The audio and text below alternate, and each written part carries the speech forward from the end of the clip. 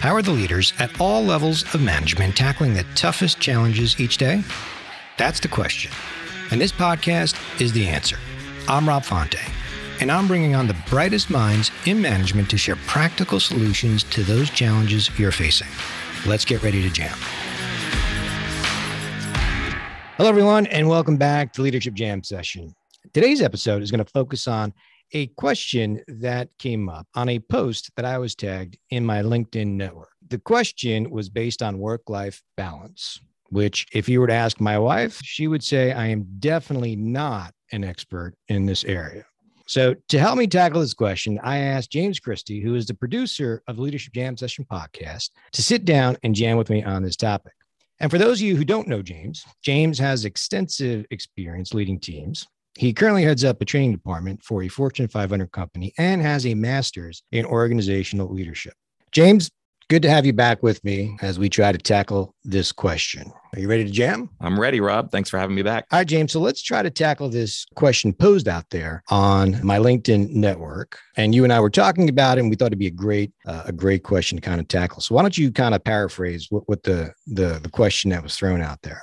Yeah. So this was an interesting one, Rob, one that we think comes up all the time, that we find in our day-to-day as leaders and as individual contributors, is dealing with work-life balance. So when we were talking about this post, here you have someone who is working to develop themselves personally and professionally, spent some time going through an advanced degree, probably spends time at nights and weekends on committees and things like that. And now they find themselves trying to work on themselves, but then now working with a team of high performers who are also exhibiting similar issues and similar traits where they're trying to deal with work-life balance. So this was a really interesting one to tackle. Yeah, I think this individual recently became a new leader as well. So that adds even more pressure to the whole scenario, particularly when you become a new leader.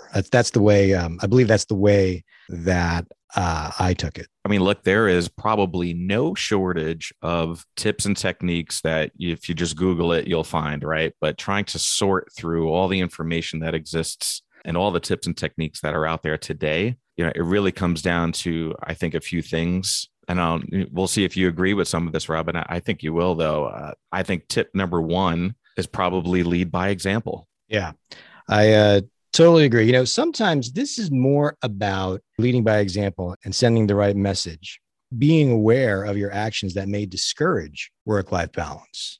The example that comes to mind is one that I know several of you are going to sit back and say, well, that's obvious. But the easy example that comes to mind is as leaders, we should never be sending out emails late at night or on weekends, right? Because that sends the wrong message, that's perhaps what you expect as well. And it's amazing how I know that speaks the obvious. And yet last week, James, I was working with a group of managers in a workshop, and this came up. This very question came up. My manager sends out, I get emails like 4 a.m. Obviously, I'm not awake to see them, but I see when they're sent. And they were talking about the message that sends to them, right? So sometimes it's more about your actions is sending and discouraging work-life balance. That's an interesting point, Rob. What would you say then to the manager other than the message that it sends? Let's say the response to what you just said from that manager or from that leader says, well, I send it on a time that's appropriate for me based on my work-life balance when I feel like I can get things done. So how would you tackle that? Okay, so I'm glad you brought that up, right? This whole concept of work-life balance, I don't put a whole lot of weight into it. And I know that's going to sound crazy, but here's the reason why, is because everyone has their own definition of what that looks like, right? So the example you just said is, well, you know what? In that case, that manager, for whatever reason, that is when they're getting work done. If that's working for them, if they're happy with that, who am I to say you should stop doing that? What I would suggest to them is, and a lot of people may not realize this, there's a great feature in Outlook. When you write an email, you can go up and click on draft. And in that, you can select an option to send out, and you can time it where it goes out later in the day. I mean, many times I'm working on the weekends because I have to at times, but I'm at a different point in my life where I'm an empty nester, right? So I can do some work on the weekends. It's not disruptive, but I am not sending those emails out to my clients or people who I'm coaching during the weekend. I have it set where it automatically goes out like Monday morning. I love that idea. Just don't set up 19 emails to go out first thing Monday morning. Right. Yeah. Yeah. So the beauty of the feature is you can set different times, different days. So you're right. Maybe I'll space it out a little bit. So there's not a flood of freak people out on first thing Monday morning. Right. Exactly. But I think it's important, right, for us as leaders to understand that people are very comfortable and have different schedules, have different capacities on what they can handle too. I'd actually would serve it up as there's two questions that we need to ask as leaders, right? The first is, what do I control to ensure that I'm setting the right example around work-life balance? And one of those examples that falls under that is lead by example, right? So not sending out emails at late at night or over the weekend. That's the first question, right? What do I control? What do I own to ensure that I'm setting the right example? And then what do I control to help mitigate burnout with my employees? Because as a leader, we do have a lot of control over that. What do you think about that? I think there are elements of that those that are in your control, and it's about how you disseminate some of that information out. So if you're leading a team and you have tasks that need to be done, and you have a great understanding of your own business and how things and when things need to be done, you can control the dissemination, control the flow of when work could get done to an extent. Now, that's really understanding your people and knowing, hey, so-and-so needs probably a little bit more lead time to work on a certain project. So let me not wait to get this information out the door. Let me spend a little bit more time preparing that person and coaching them up so that they don't feel stressed and under pressure when working on certain things. Those are definitely things that you can control, but it means that you really need to know your people really, really well.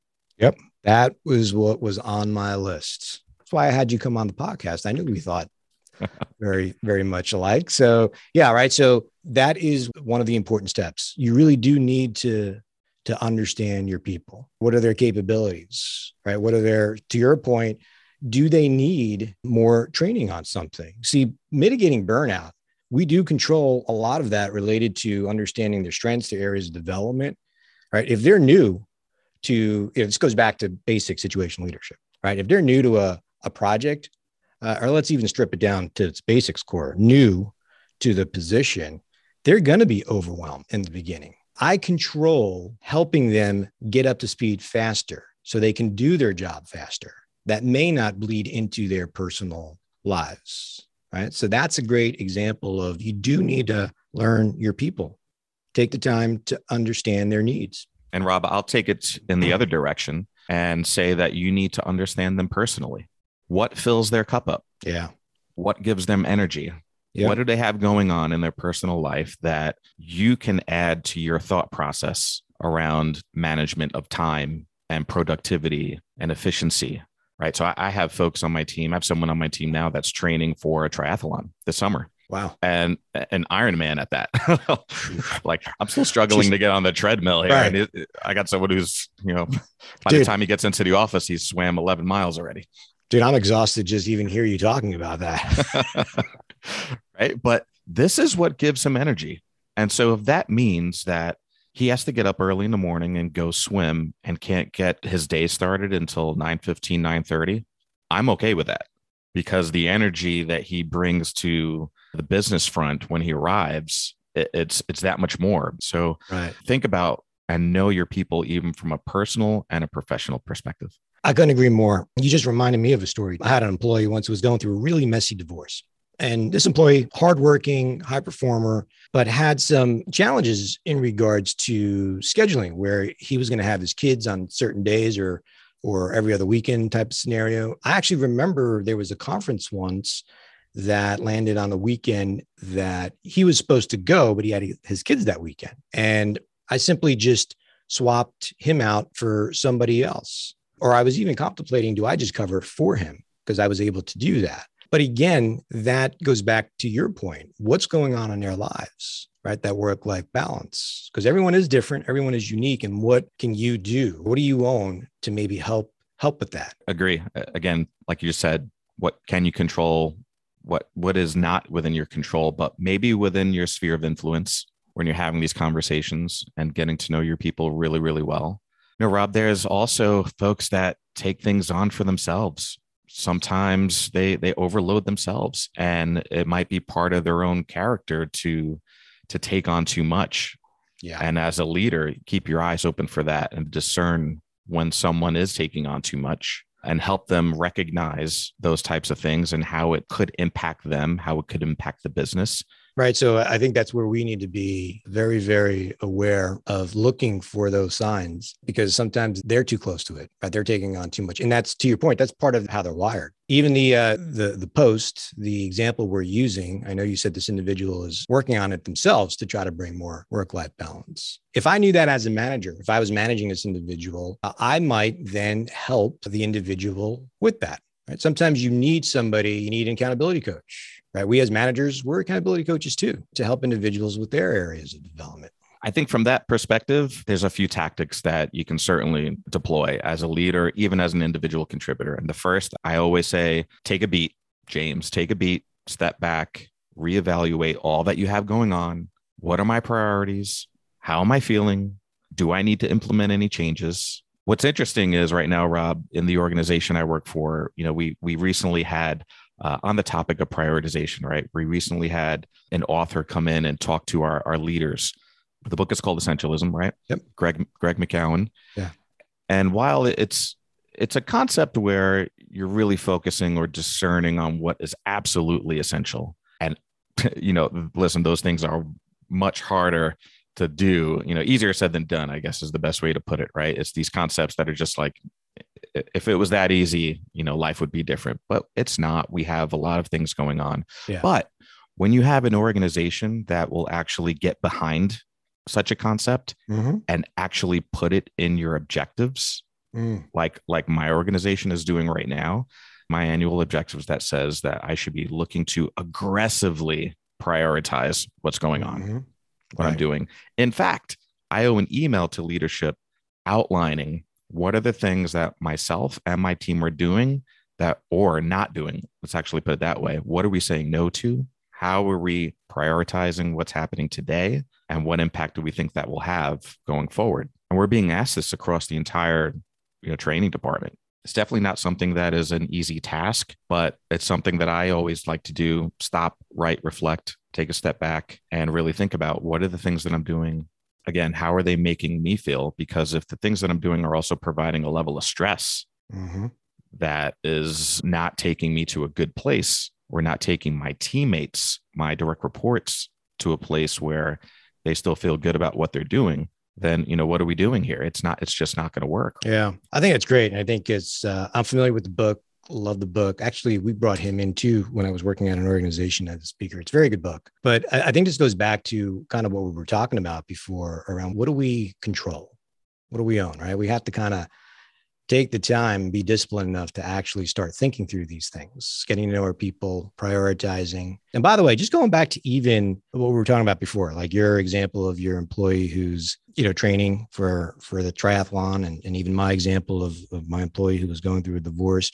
Look, at the end of the day, your employees still need to meet the expectations. But when you go a little bit above and beyond to understand their personal and professional needs, right? What's going on? You'd be amazed how far that goes. The productivity actually increases. Well documented. Well documented. So that's the thing about this, is making sure you yourself are setting the right example, right, on work-life balance, but you're also taking the time to make sure that you're finding ways, or making sure you're finding opportunities to mitigate burnout. The other piece of that, which you just reminded me of as you were going through your goals and prioritizing, the thing that I come across a lot, James, is when I see people, this actually just came up a few weeks ago in a coaching conversation I had with one of my individuals I was coaching. Their workload was really impacting them and their work-life balance. As we talked through it, started to realize that this individual was taking on more and more responsibilities. And then it became a question of, well, are you able to even handle the increased scope of your role? And perhaps maybe that's a discussion you need to have with your manager. I actually went through the same scenario many, many years ago, where my role was just because we were growing as an organization, our department was growing. So obviously, a lot more projects were getting put on my plate. My team went from 4 to 8 reporting into me, and I had other responsibilities. I mean, I was working all day, weekends. I mean, it was really starting to impact me. Finally sat down with my boss and we had a discussion around it. And we realized after we looked and mapped everything out, we sat back, we're like, you're doing the work of 2 people. And we actually restructured the department. But to her credit, she owned that. She had the control to restructure, or she could have just taken some of the responsibilities off my plate too. And I think that's a big piece of it. That's why I keep going back to, as managers, we control a lot of perhaps maybe what our employees are taking home with them to some extent. Yeah. I go back to episode 27, and I think it was actually tagged in that LinkedIn post. Yes, it was. Yeah. Right. Episode 27, I think, with our dear friend, Tracy De Silva. Yes. One of the things she said in that episode is prioritize the things that will imminently impact the people who report to you, followed by the things that are related to business, execution, et cetera. And again, you're going to have employees that they're workaholics.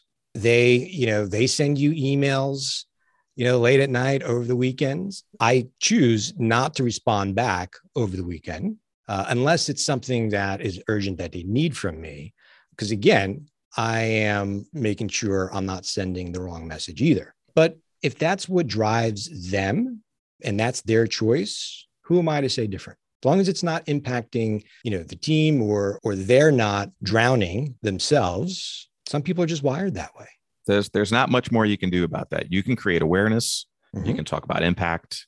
You can talk about, aggressive prioritization. You can talk about all the things till you're blue in the face, but some people are wired the way they're wired, and control what you can control from that angle and focus that energy as much as possible.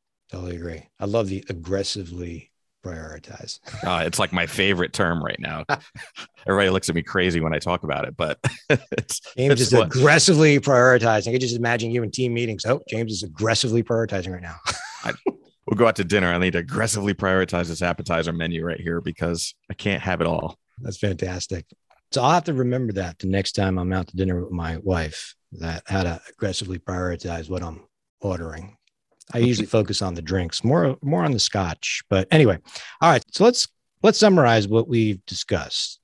So James, what do you have that comes to mind based on what we just discussed? So I think the first thing we talked about is lead by example. Yeah, I think as leaders, we have to really just sit back and even just asking yourself a simple questions, right?